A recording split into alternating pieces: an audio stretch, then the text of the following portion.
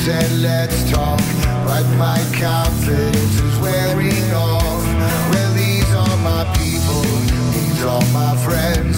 She grabbed my face and that's when she said, I like that you're broken like me. Maybe hello, my friends. I like that you're You are tuned into Canadian Patriot Radio, and my name is Rich.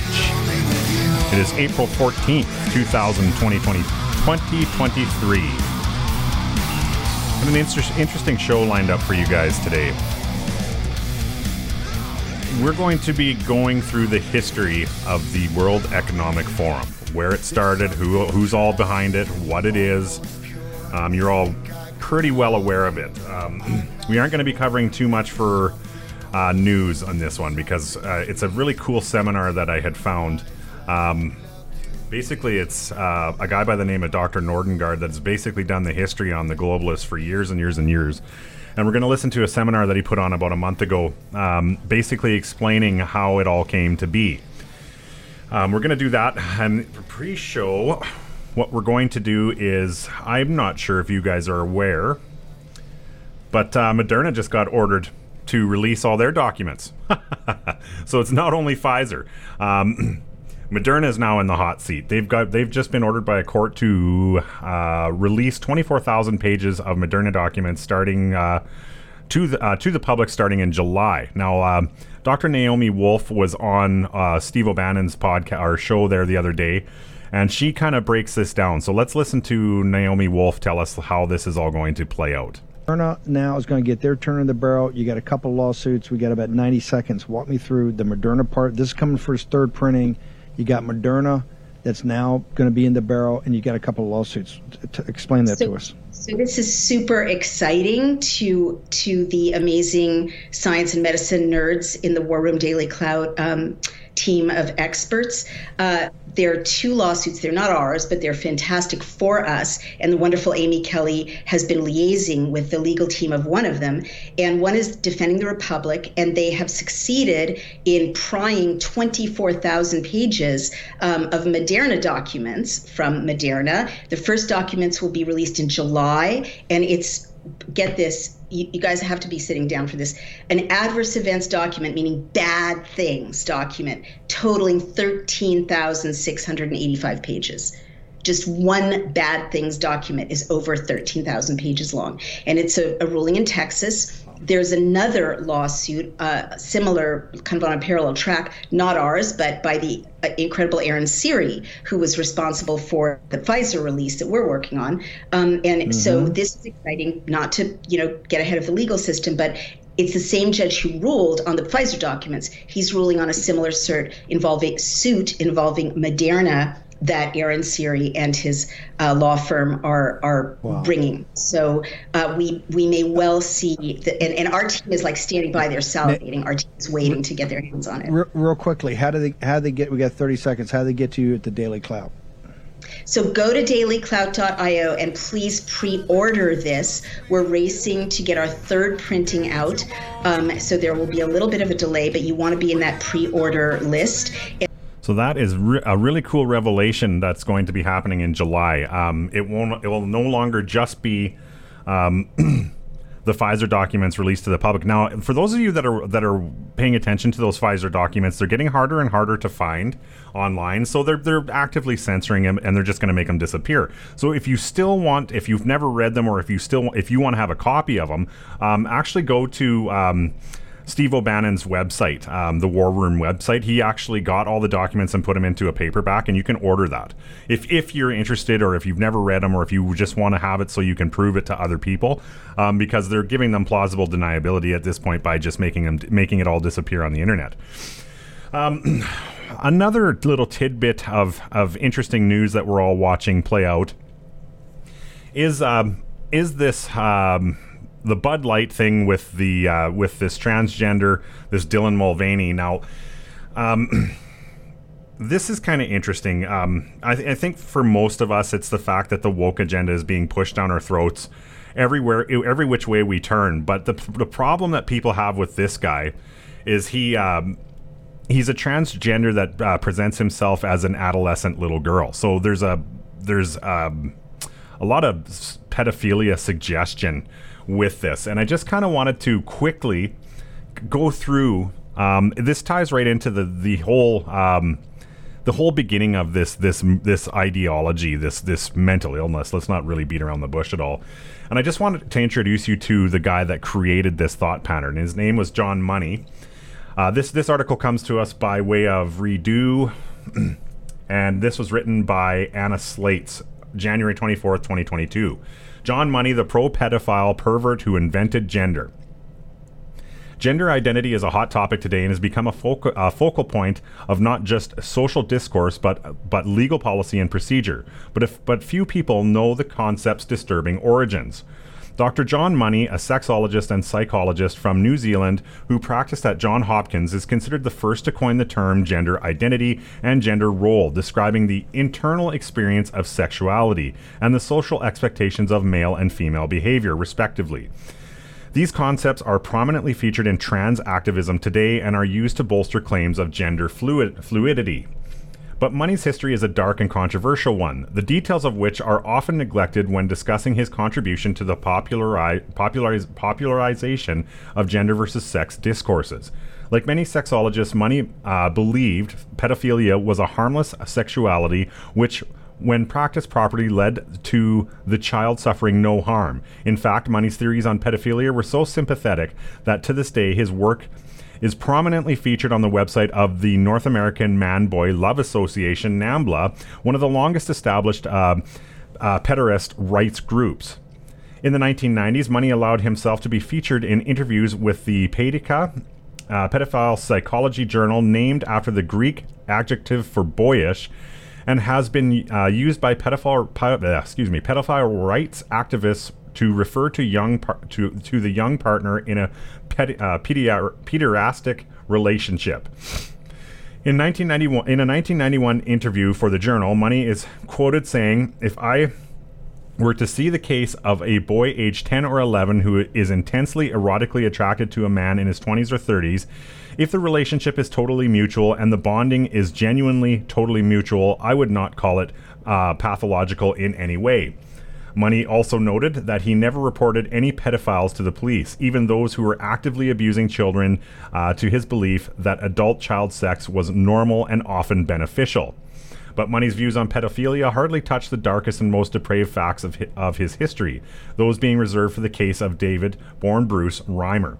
Born in Winnipeg, Manitoba, Canada in 1965, Reimer was the victim of a botched medical circumcision when he was 6 months old. The procedure sought to address a urination problem Reimer was experiencing, but instead left his penis mutilated beyond repair.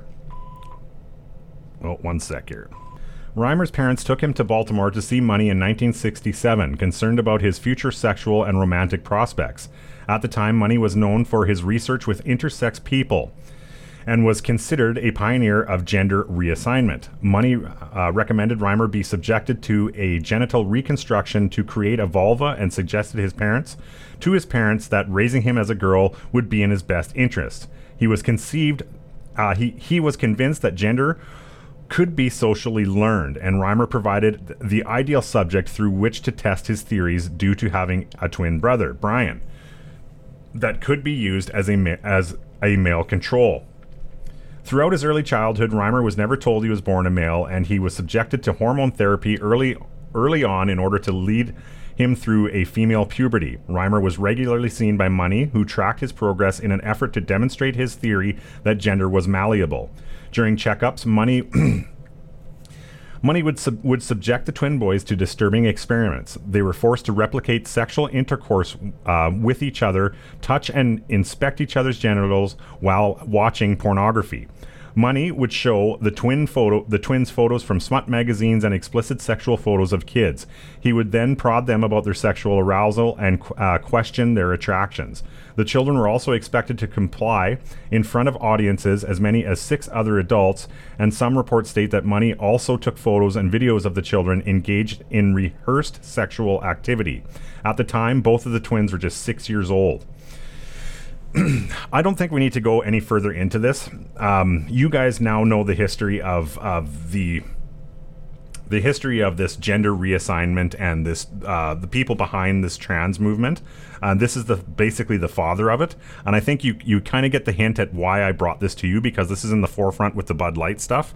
The whole ideology was created by pervert pedophiles that exploited children, and this is now we're talking what, 50 years later, and look at what's happening. So I think in order to understand where we're at with this movement, you have to understand the history, and the history is pro-pedophile. It was created by an open pedophile that was openly interviewed by pedophilia magazines and groups, and basically proud of it. So there you go. Now, I'm not, with that all being said, I'm not anti-gay, I'm not anti-trans, I'm not anti-anything. I don't give a fuck about your sexuality. Just stop ramming it down everybody else's throats. You can be whatever you want to be. That's totally fine. And I think, 10 to 15 years ago, we were all like that. We all support, we all know someone that's gay. It's not a big deal. It's not a big thing. But let's get back to that. Just keep what you do in the bedroom to you. We don't need to celebrate or even give you more rights because you are different sexually. It doesn't matter. It does not matter. Anyway, my friends, let's get this show started. We'll be right back. Welcome, friends, to Canadian Patriot Radio, where conspiracy is not theory and political corruption finds the spotlight.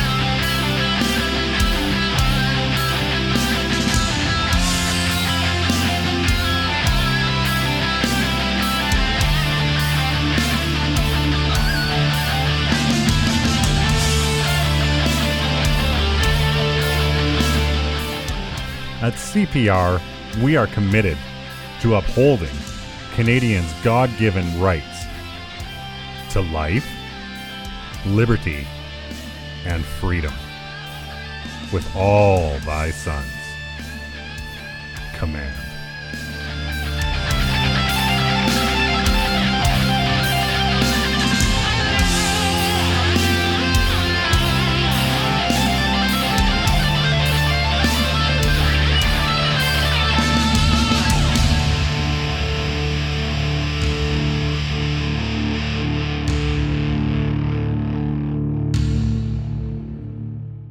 Okay, welcome back, my friends. What I'd like to do now is just kind of lead you into the bulk of this show. So there was a Northern Lights convention, and one of the presenters on the World Economic Forum, the title is World Economic Forum, The Shapers of the Future, presentation by Dr. Jacob Nordengard. Now, this fellow has written books about the Rockefellers and everybody that's basically in control of the globalist movement around the world, or the front men, and he's going to introduce you into what's been happening, why it's happening, and then what we can kind of prepare for in the future, and how far back it goes. You're going to understand how the WEF came to be, the players involved in it, and the goals, and how they're attempting, what we're watching in real time right now, how it's all been planned, and where they're planning on going with it. So what I'm going to do is shut up and let you guys listen to this, because it's incredibly interesting, and the history is just, you've got to take it all in. So I will turn it over to Dr. Jacob Nordengard so you guys can hear what he's got to tell you. Honored to introduce the Dr. Jacob Nordengård, and you will hold a presentation on the not-so-hidden conspiracy of the World Economic Forum. It's an open conspiracy, you could say. The conspiracy is out in the open. My name is Jacob Nordengård, and I'm going to do a presentation now called The Shapers of the Future. And this will cover the origin, history, and how the World Economic Forum has become the major vehicle for a technocratic reshaping of humanity and the planet. I have a PhD in Science and Technology Studies from Linköping University. I'm a geographer, culture and media producer, and I'm also the founder of the Faros Foundation, and we work to highlight threats to democracy, freedom of thought, as well as against humanity itself. I'm also the CEO of publishing company Faros Media Productions. I've written 5 books about the global agenda and power play. My doctoral thesis, the first one, Order of Cow, it's called, was about the European Union energy politics and the goal to create a sustainable energy system less dependent on fossil fuels. It was out in 2012, and it's very topical now. I have also written a book about the Rockefeller philanthropies and their involvement in the climate issue. And my latest book, The Global Coup d'etat, Den globala statskuppen in Swedish, covers the background to the pandemic and how it became a trigger to implement a technocratic world order. This is a quote from the political scientist Samuel Huntington. The Davos class have little need for national loyalty, view national boundaries as obstacles that are thankfully vanishing, and see national governments as residues from the past whose only useful function is to facilitate the elite's global operations. Huntington knew what he was talking about. Himself a professor from the Harvard University, a hotbed for the creation of World Economic Forum. Huntington, he was an insider, very involved with power politics. Origins and history. In 1956, Special Studies Project was initiated by Nelson Rockefeller at the Rockefeller Brothers Fund. It was an ambitious project that addressed the problems of its day and how to solve them. Nelson, he had presidential ambitions. He had put together a brain trust to bring his aspirations to life. The young academician Henry Kissinger from Harvard was handpicked to serve as the project's manager.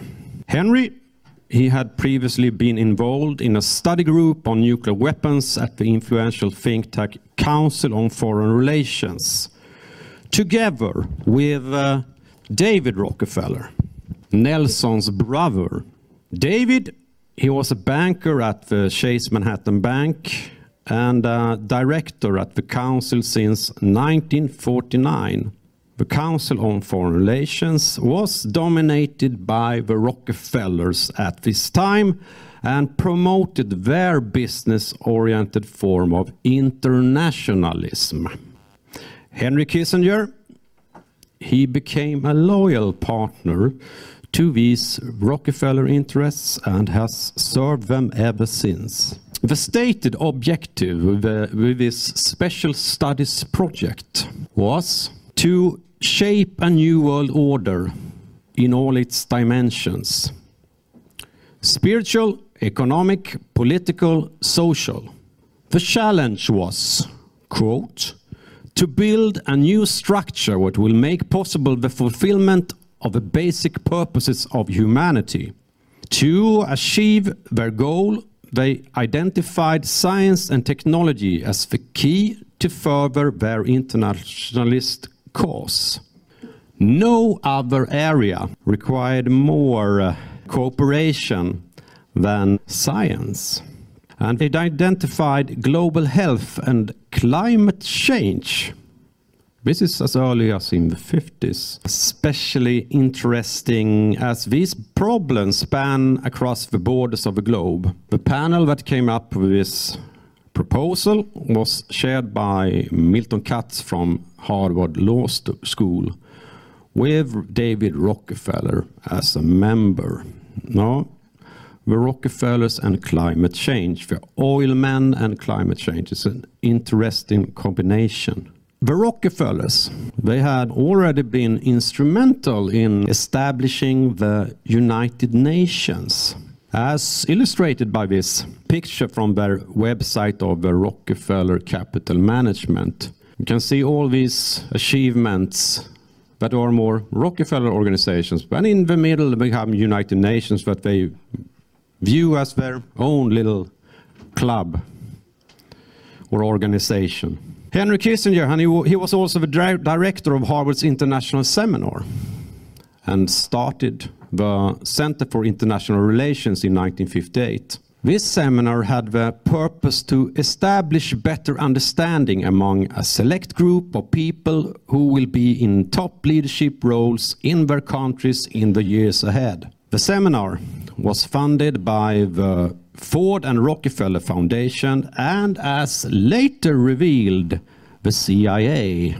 David Rockefeller himself, he was on the board of the overseers of Harvard and the president between 1966 and 1968.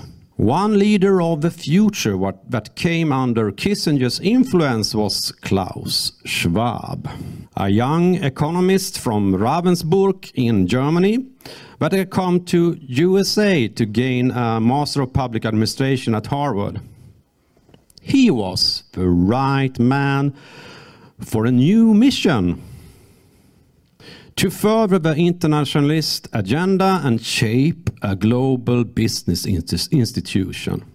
This is a clip with Klaus talking to his mentor 50 years later. Dr. Kissinger, our satellite time is running out. What wonderful opportunity to conclude our week here with such concrete proposals and ideas of how we can really create, I would say, a new world order. And I feel we should be very grateful to you, Henry, for taking the time at a very important day in the United States to be, at least digitally, with us. And on behalf of all those sitting here in the room, I would like to thank you very much. I would like to thank you personally also for the 50-year-long mentorship and all the advice you have given me. Thank you, and we appreciate it very much. Please join me.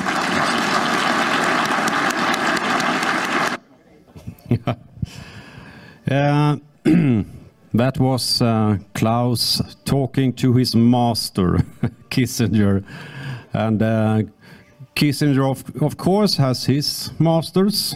In 1970, Klaus Schwab founded the European Management Forum in Switzerland in order to arrange meetings and allow top managers of corporations to interact with all their stakeholders. That means shareholders, suppliers, governments, and civil society. This forum would also spread new management techniques to the Europeans. To the inaugural meeting, Klaus had invited two academians involved with Harvard's International Seminar, Kenneth Galbraith and Herman Kahn. Other notable guests were Otto von Habsburg from the Pan-European Union. Anybody know about the Pan-European Union? And also Dame Barbara Ward from Columbia University in New York. The latter was a British economist that became an early promoter of sustainable development. This was to become an integral part of the forum's agenda. Barbara wrote the book Only One Earth, the care and maintenance of a small planet, as a framework for the United Nations Conference on the Environment in Stockholm in 1972. She also worked together with the Secretary General for the conference, Maurice Strong, to convince the developing nations to go along with the agenda. They were both members of the environmental think tank Club of Rome and closely associated with the Rockefeller interests. Strong was mentoring Klaus Schwab and was for many years a member of the forum's board. At the meeting in 1973, the president of the Club of Rome, Aurelio Peccei, was invited to talk about their report Limits to Growth and the World Problematic. Due to stress with a rising population and unsustainable use of resources, it was concluded that the planet was in need of a global management to take care of the planet. The Club of Rome had been started with a grant from Peccei's boss from Fiat, Giovanni Anelli, a close business associate and friend of David Rockefeller. At the same meeting, the Davos Manifesto was drafted. It stated, among others, that the management has to serve society. It must assume the role of a trustee of a material universe for future generation. It has to use the immaterial and material resources at its disposal in an optimal way. It has to continuously expand the frontiers of knowledge in management and technology. The forum decided that the elites of the world would take the roles as stewards of the planet. This meeting was sponsored by the European Communities and Prince Bernhard of the Netherlands. Anybody know about Prince Bernhard? He was the founder of the Bilderberg Group. In October 1973, the Arab countries started an oil embargo towards nations that had supported Israel during the Yom Kippur War. That meant that the price of oil increased with 300%. The oil crisis was a fact. This gave support to the warnings from the Club of Rome about resource scarcity. Later, the Saudi Arabian Minister of Petroleum, Sheikh Ahmed Zaki Yamani, stated this, that Henry Kissinger had been involved and used some of his diplomatic skills to kind of incite this embargo. An eventual rise in the price had also been discussed at the Bilderberg conference in Saltsjöbaden, Sweden in May 1973. Foresight. They had a problem that needed to be solved. To further the aspirations for a global management of the planet, the elite think tank Trilateral Commission was founded by David Rockefeller in 1973. They called for a new international economic order to better manage the world. The member, US Ambassador Richard Gardner, wrote an article in the Council on Foreign Relations magazine Foreign Affairs that explained the plan as an end run around national sovereignty. Eroding it piece by piece will accomplish much more than the old-fashioned frontal assault. Gardner had been a consultant to the Rockefeller Special Studies Project. What we had in mind was a new system that was technocratic, a society built and run by scientists and engineers. A high-tech society managed like a big corporation. Technocracy Incorporated, that had started as a project at the Rockefeller Associated Columbia University in the 1930s, had developed these ideas. As Parag Khanna, a World Economic Forum disciple, recently stated, "If you want a better world for your children, don't hold your breath for global democratic deliberation. The worse climate scenarios get, the more decision makers will be forced into radical top-down measures overseen by technocrats, not activists." And here we see Anthony Fauci, of course. In 1975, World Future Society arranged the conference Crisis and Opportunity, the next 25 years. The vice president, but he was at the time, Nelson Rockefeller, gave an opening address. They discussed the possibilities of creating a new technocratic world civilization and how to achieve this. The futurist, Warren Wager, had his prescription. There is no better time to implement radical changes than after a worldwide catastrophe. It was World Club of Rome's mission to warn about such events, shaping the future agenda. In 1987, the forum changed its name to the World Economic Forum. The new agenda that was come after the Cold War was discussed. Here we see Maurice Strong with science writer Joël de Rosnay. Strong, that had served as head of the United Nations Environmental Program, talked about sustainable development and global warming. Or the warm war, you could say. Whereas Rosnay, special advisor to Prime Minister of Mauritius, is known for the concept symbiont, a planetary superorganism or brain comprising of humans, nations, machines, ecosystems, and networks. A cybernetic organism that the World Economic Forum wanted to bring to life. Strong was part of the United Nations Brundtland Commission together with Norwegian Prime Minister Gro Harlem Brundtland. Both were members of the Trilateral Commission. Their report, Our Common Future, defined the concept of sustainable development. The inclusion of climate change in the report was initiated and funded by the Rockefeller Brothers Fund. I cover this in my book about the Rockefellers. The report was a part of a summit in Rio de Janeiro that was headed by Strong. The conference decided to implement the agenda for the 21st century, Agenda 21, and start the United Nations Climate Convention.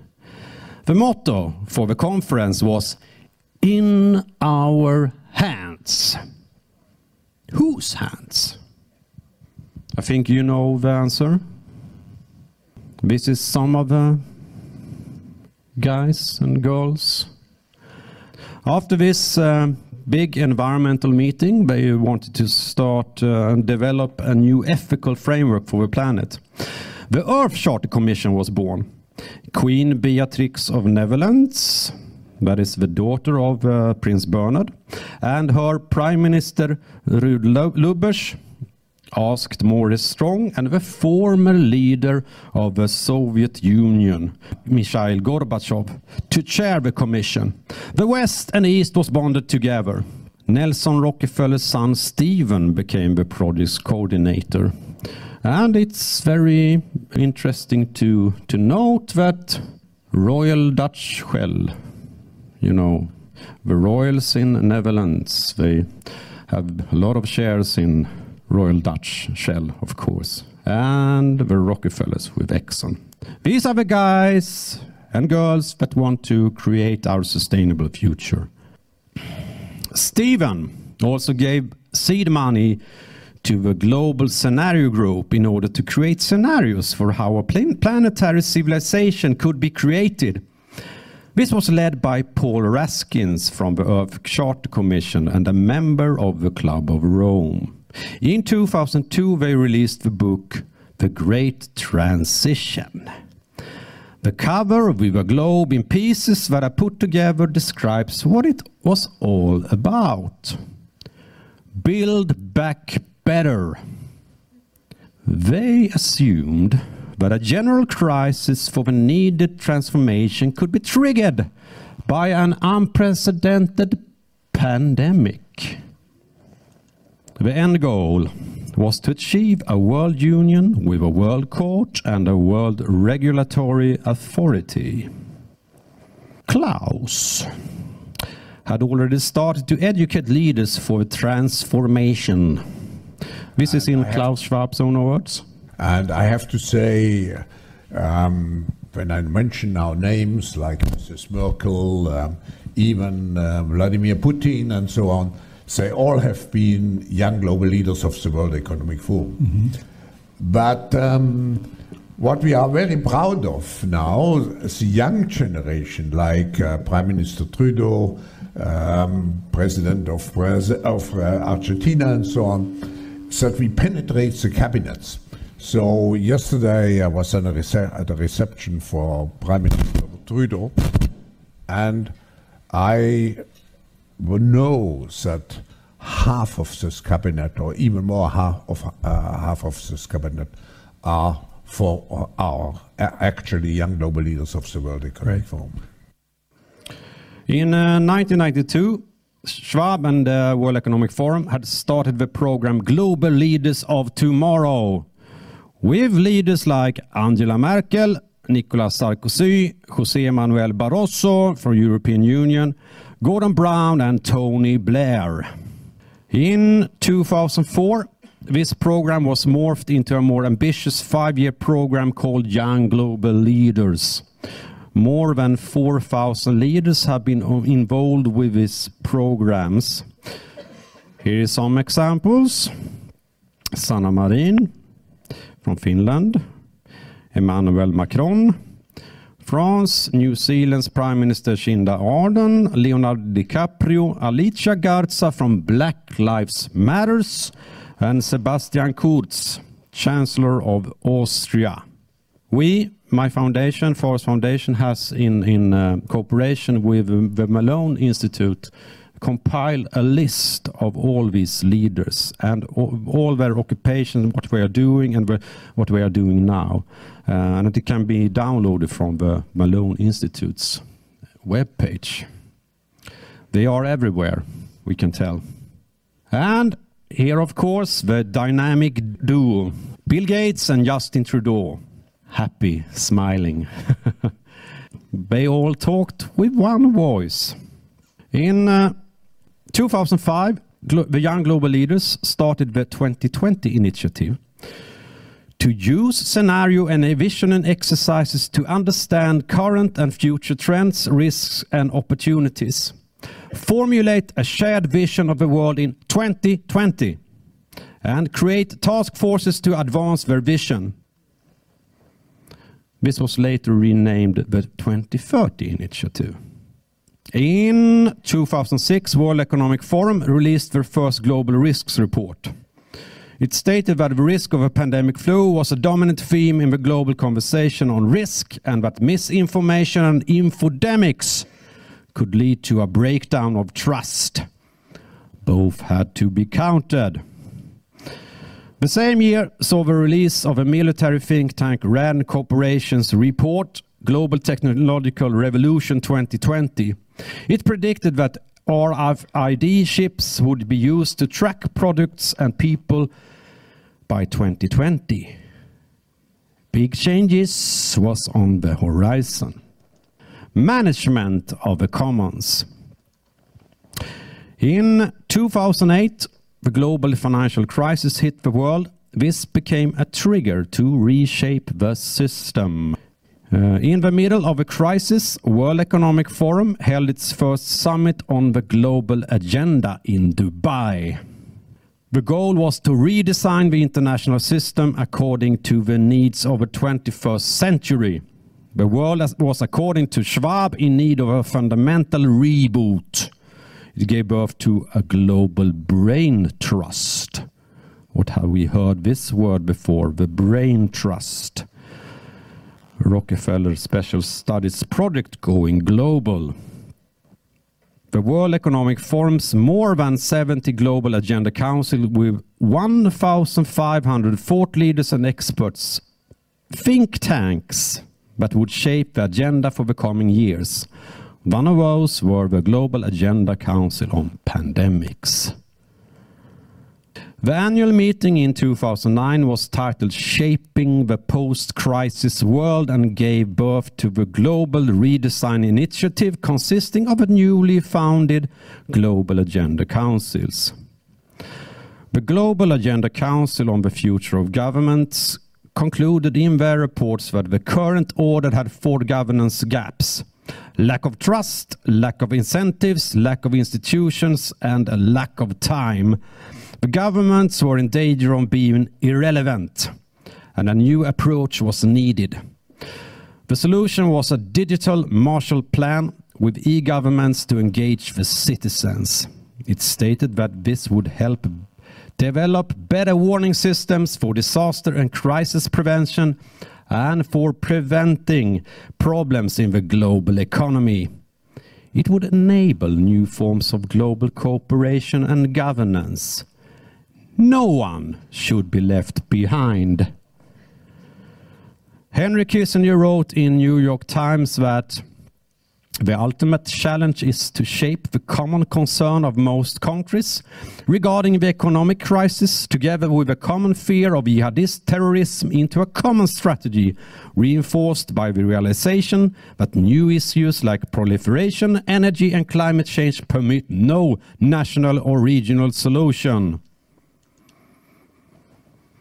Due to the crisis, G20, consisting of the world's 20 biggest economies, including Russia and China and the European Union, became the premier political forum to discuss and manage global problems.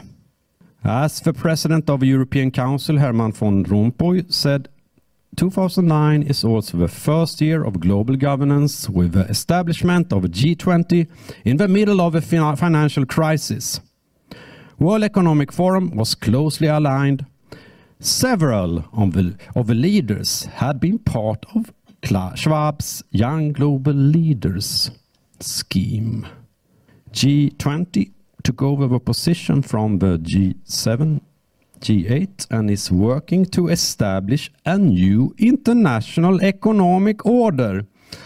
They gather all central actors that shape the global agenda, like United Nations, the World Bank, and the OECD. And you have probably seen this. In 2010, Rockefeller Foundation released the report Scenarios for the Future and International Development.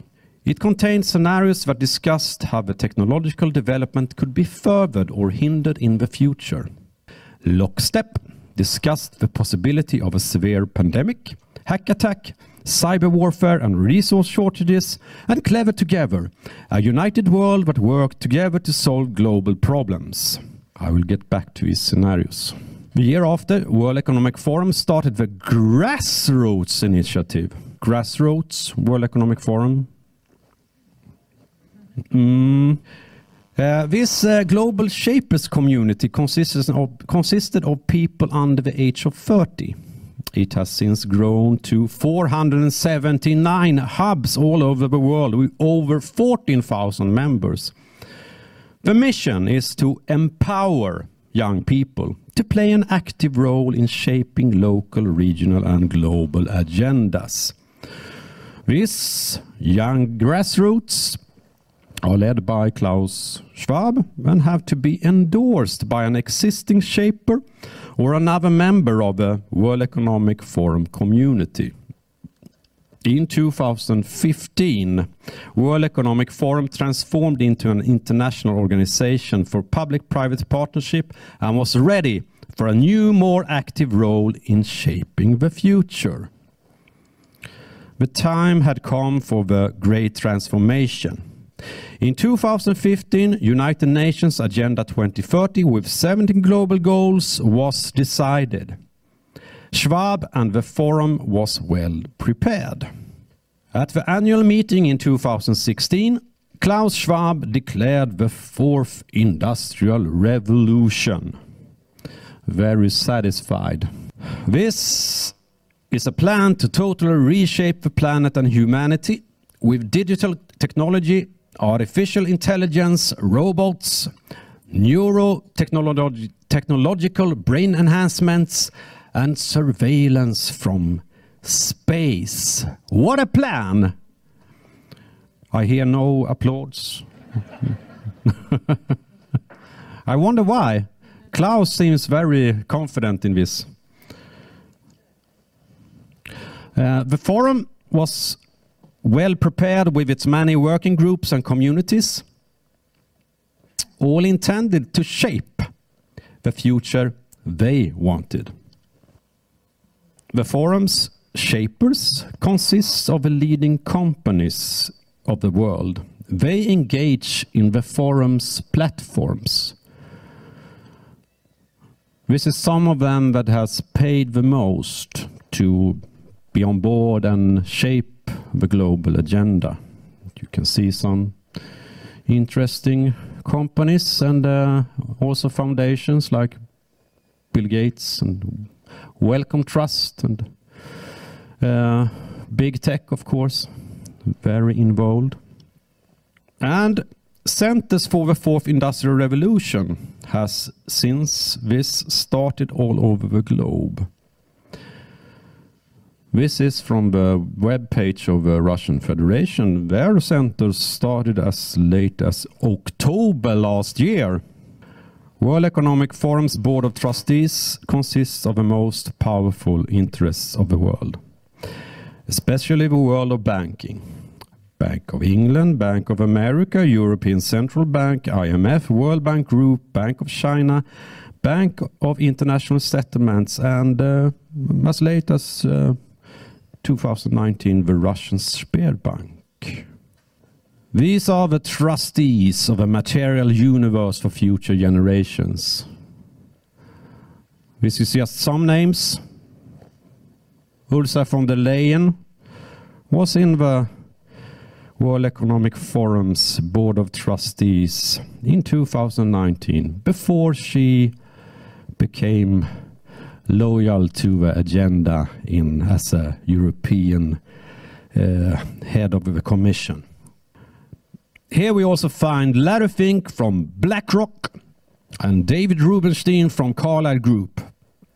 These both men are members of the Council on Foreign Relations and the Trilateral Commission. Rubenstein, he also sits on the board of the Harvard Corporation. The connections are still tight with the university where the ideas for the forum was initiated. In June 2019, the forum signed a formal partnership with the United Nations. Nobody talked about this in the news. No newspaper, no television, no radio, nobody said nothing about this. This has become a powerful alliance to execute the agenda. The cooperation had, however, been going on for a couple of years. The United Nations Deputy Secretary General Amina Mohammed has, for example, been on the board of a Young Global Leaders since 2017. The forum committed itself to finance Agenda 2030 and work with areas like climate change, health, digital cooperation, gender, and education. The global goals would all be solved through the use of disruptive technologies of the fourth industrial revolution. The same year, G20 in Japan introduced the Society 5.0 concept, connecting United Nations Agenda 2030 with the World Economic Forum's fourth industrial revolution. United Nations, World Economic Forum and G20 forms the troika of global governance. This is the top-down management of the planet, the managers, executing the future agenda. In September 2019, United Nations initiated the Decade of Action. The plan was about to be implemented. Climate activist Greta Thunberg arrived to New York with a sailing boat Malizia to give a speech at the Climate Action Summit. Malizia. Do you know what it means? Why do you choose that boat with a name Malizia? This trip was sponsored by Prince Albert from Monaco, a member of the World Economic Forum. It was a race the billionaires of the world had to win. The motto, "Unite behind the science," was an echo of a statement from the Rockefeller Brothers Fund's Special Studies project 60 years earlier. And that was also when they decided that climate change was something that could be very useful. At the same meeting, the Club of Rome declared a planetary emergency facing climate, biodiversity and health. This was eerily similar to the scenario Fortress World from the Great Transition Initiative from 2002. The forces of global order take action. International military, corporate and governance bodies supported by the most powerful national governments form the self-styled Alliance for Global Salvation. Using a revamped United Nations as their platform, a state of planetary emergency is declared. The alliance would then implement draconian measures. In 2002, we said this. The scenarios tell a lot about the future agenda. Less than a month later, the exercise event 2.1 was held by Johns Hopkins Center for Health Security in cooperation with Bill and Melinda Gates Foundation and World Economic Forum. It was stated that a severe pandemic which becomes Event 2.1 would require reliable cooperation among several industries, national governments and key international institutions. They needed to prepare for the event that would become a pandemic. It was prophetic words. On March 11, 2020, Tedros Adhanom Ghebreyesus from WHO declared a global health emergency. It started a chain reaction that closely resembled Rockefeller Foundation's lockstep scenario from 2010, a world with tighter down government control with citizens willingly surrender their freedoms. 3 months later, Klaus Schwab declared that the world was in need of a great reset. Now is the historical moment, the time, not only to fight severe virus, but to shape the system. It was echoed by United Nations Secretary General Antonio Guterres. The Great Reset is a welcome recognition that this human tragedy must be a wake-up call. It is imperative that we reimagine, rebuild, redesign, reinvigorate and rebalance our world. Rebalancing investment, harnessing science and technology, and advancing the transition to net zero emissions, all elements of the Great Reset, are fundamental to building the future we need. The future you need. Not my future. The World Economic Forum and United Nations had their prescription ready. The working group shaping the future of health had been in preparation since 2016. Here are some examples on their kind of solutions: artificial organ bioengineering, gene editing, preventive medicine, and precision medicine. Do you like that? No? The working group was also deeply involved in the immunization agenda to co-create the future of vaccines. The Commons project was started by young global leader Paul Meyer and Rockefeller Foundation in 2019 to unlock the full potential of technology and data for the common good. We have seen and paid for the consequences. And now WHO plan to build an even more efficient system to manage future pandemics and tackle misinformation. It is planned for implementation in 2024. The new global health architecture is one of the main goals for G20 this year. The others are digital transformation and a sustainable energy transition. As the Club of Rome wrote in 2020, if we don't change the system, more planetary crises and future shocks are coming that will eventually exceed the capacities of governments.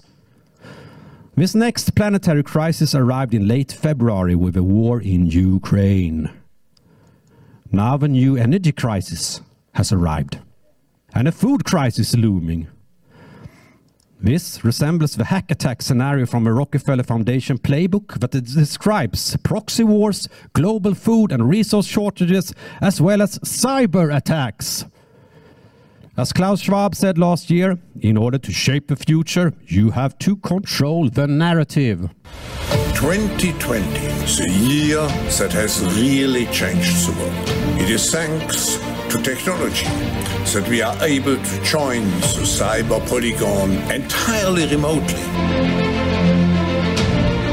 This training is another step in creating a trusted digital environment and fostering open dialogue to discuss even the most challenging cybersecurity issues. Nobody can fight these phenomena, which are only going to increase in the next couple of years in this dynamic technological environment. As this world grows in force, and this happens throughout the world, it's just a statement of the obvious. You need to protect people properly.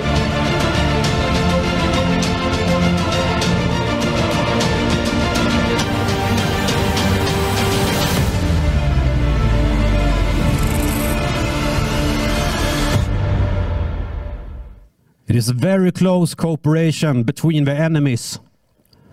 This is Klaus Schwab. Dear Hermann Gref, Your Excellency, Prime Minister Mikhail Mishustin, dear participants, it's such a privilege to address you all at a time when we so much rely on digital infrastructure and, of course, its underpinning cybersecurity. I wish to thank in particular my good friend and committed partner at the World Economic Forum, Mr. Hermann Gref, the CEO and chairman of the executive board at Sberbank, and of course also a member of the board of trustees of the World Economic Forum. The forum has built an excellent relationship with the Russian Federation, both with the business community as well as with the government. I was pleased to meet with President Putin last year, and I look forward to deepening this relationship with you, Mr. Prime Minister, and your government. The relation has been very close. Vladimir Putin and Henry Kissinger has had quite long warm relations, according to Russian news agency TASS. World Economic Forum has already prepared a new meal, a food system transition that will change what we eat. Synthetic food, insects, and a digitized food system. The energy system is also set to transform, to shape a global smart grid, and to create the Internet of Everything, where things and people are connected into one global net, with data to be shared, monitored, and controlled, just like the RAND report predicted in 2006. This comes with digital identities to rule us all. The ID 2020 Alliance was created in 2017 by Rockefeller Foundation, Gavi, the Vaccine Alliance, and Microsoft. This will introduce a system with carbon credits, with allowances on how much or what we can purchase and eat without risking the planetary health. Do you think Henry Kissinger will have a card like this?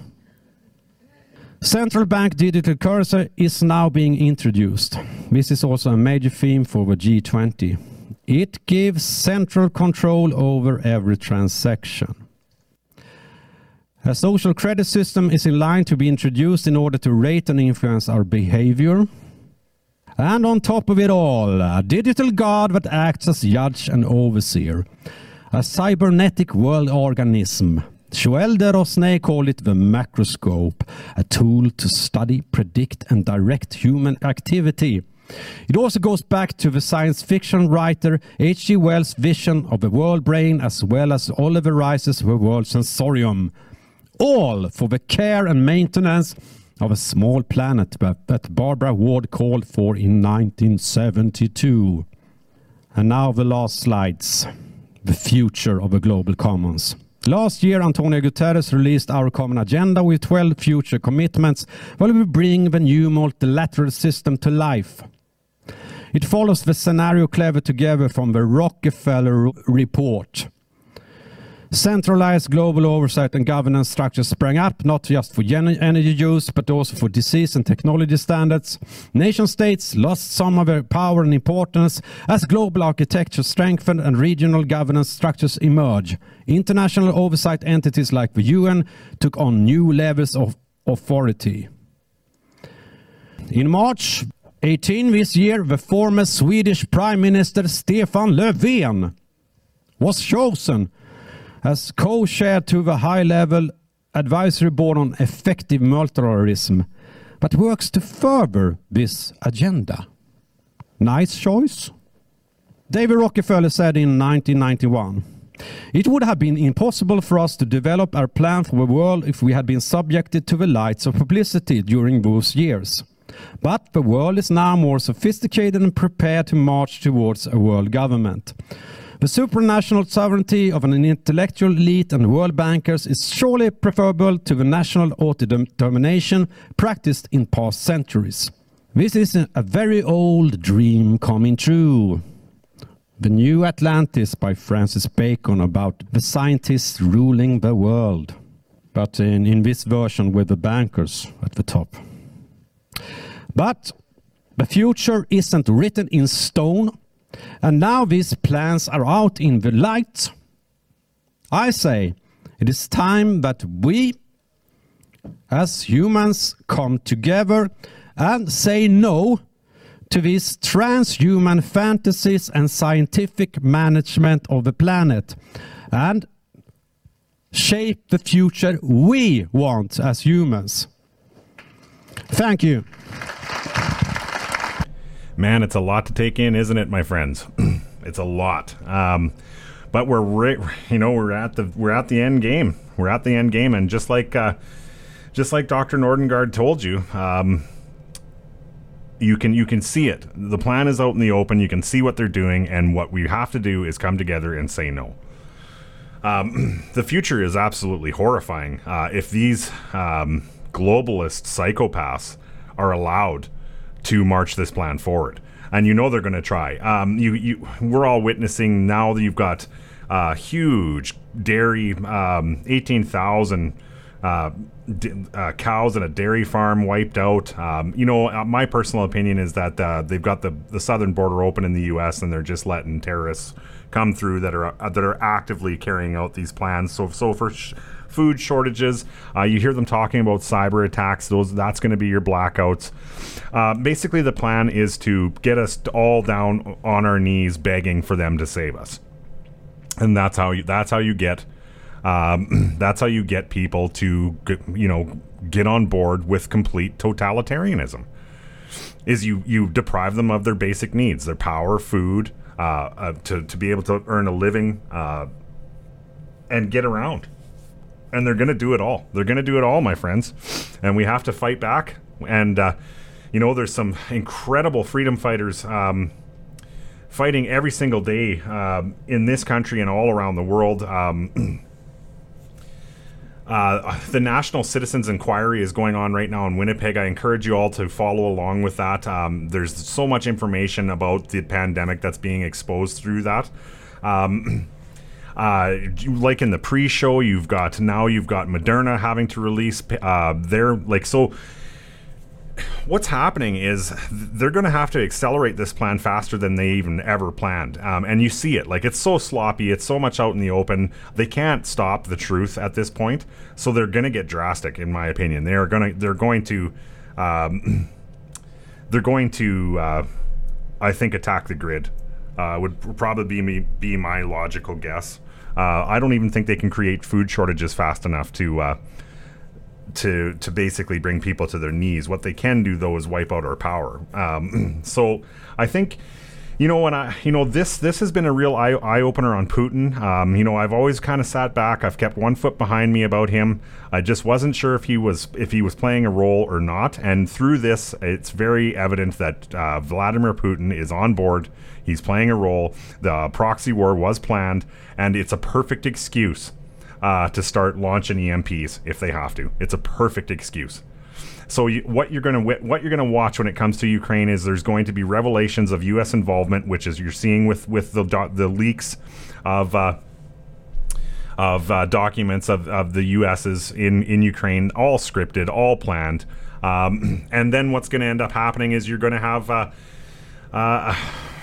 another Cold War between the U.S. and Russia, and it's going to escalate to the point where they if you want my opinion, will potentially start launching EMPs. Now, don't forget that China's lurking in the background through all of this too, and they are right on board with this plan. So we'll see. Like, I still hold out hope that maybe Putin's going to double cross them, but I'm just not sure. Like I said, this plan has gone on for so long that, and it's playing out exactly the way they planned. It's just hard to maintain hope about them. But the people realistically are the last bastion of freedom, and we have got to, just like Dr. Nordengard said, we have got to get active, get involved, and start taking power back from these puppets like Trudeau that are pushing this agenda. So it was, like I said, this will be one that you can listen to probably a few times again as well, because it's chocked full of so much information that, I've listened to it 3 times already, and I've picked up something out of each time. So I hope you guys enjoyed it. It is rather horrifying, but it also, I hope, is going to inspire. This would be an episode that you can share with people that are kind of sitting on the fence thinking, they're still throwing out that conspiracy label to anybody that's telling them what's coming. Well, give them access to this episode and let them listen to how long this plan's been in place. And if that doesn't wake you up, I don't know what will. Okay, anyway, my friends, that's where we'll end this one. As always, if you want to reach out to me, you can find me on Facebook. It's Canadian Patriot Radio. Use the message button for any information that you think is show worthy. There is quite a bit of stuff that you guys have been sending me that's really good. I probably will include it in the next show. I've been kind of planning this one for quite a while. I just wanted to get my ducks in a row on this one because the information is so relevant to what we're going through at the time, and make sure that I had everything proper for this one. So some of you have sent me some really good stuff. We'll probably do a real big mashup in the next episode and cover a lot of the stuff that the listeners have been sharing. If you want to reach out by email, it's CanadianPatriotRadio@gmail.com. The Telegram room is t.me/CPR_2. And then, of course, the email is CanadianPatriotRadio.ca. Thank you so much for tuning in again, my friends, and until next time, in all thy armed sons and daughters, command.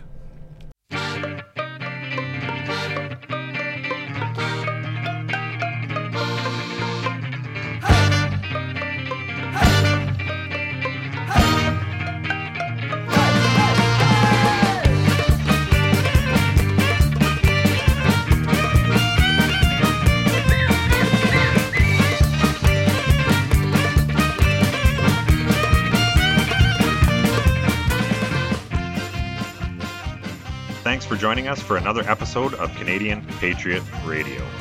CPR is not filmed before a live studio audience. If you like the show, friends, make sure you give us a thumbs up and share us on all your social media platforms. Until next time, take care.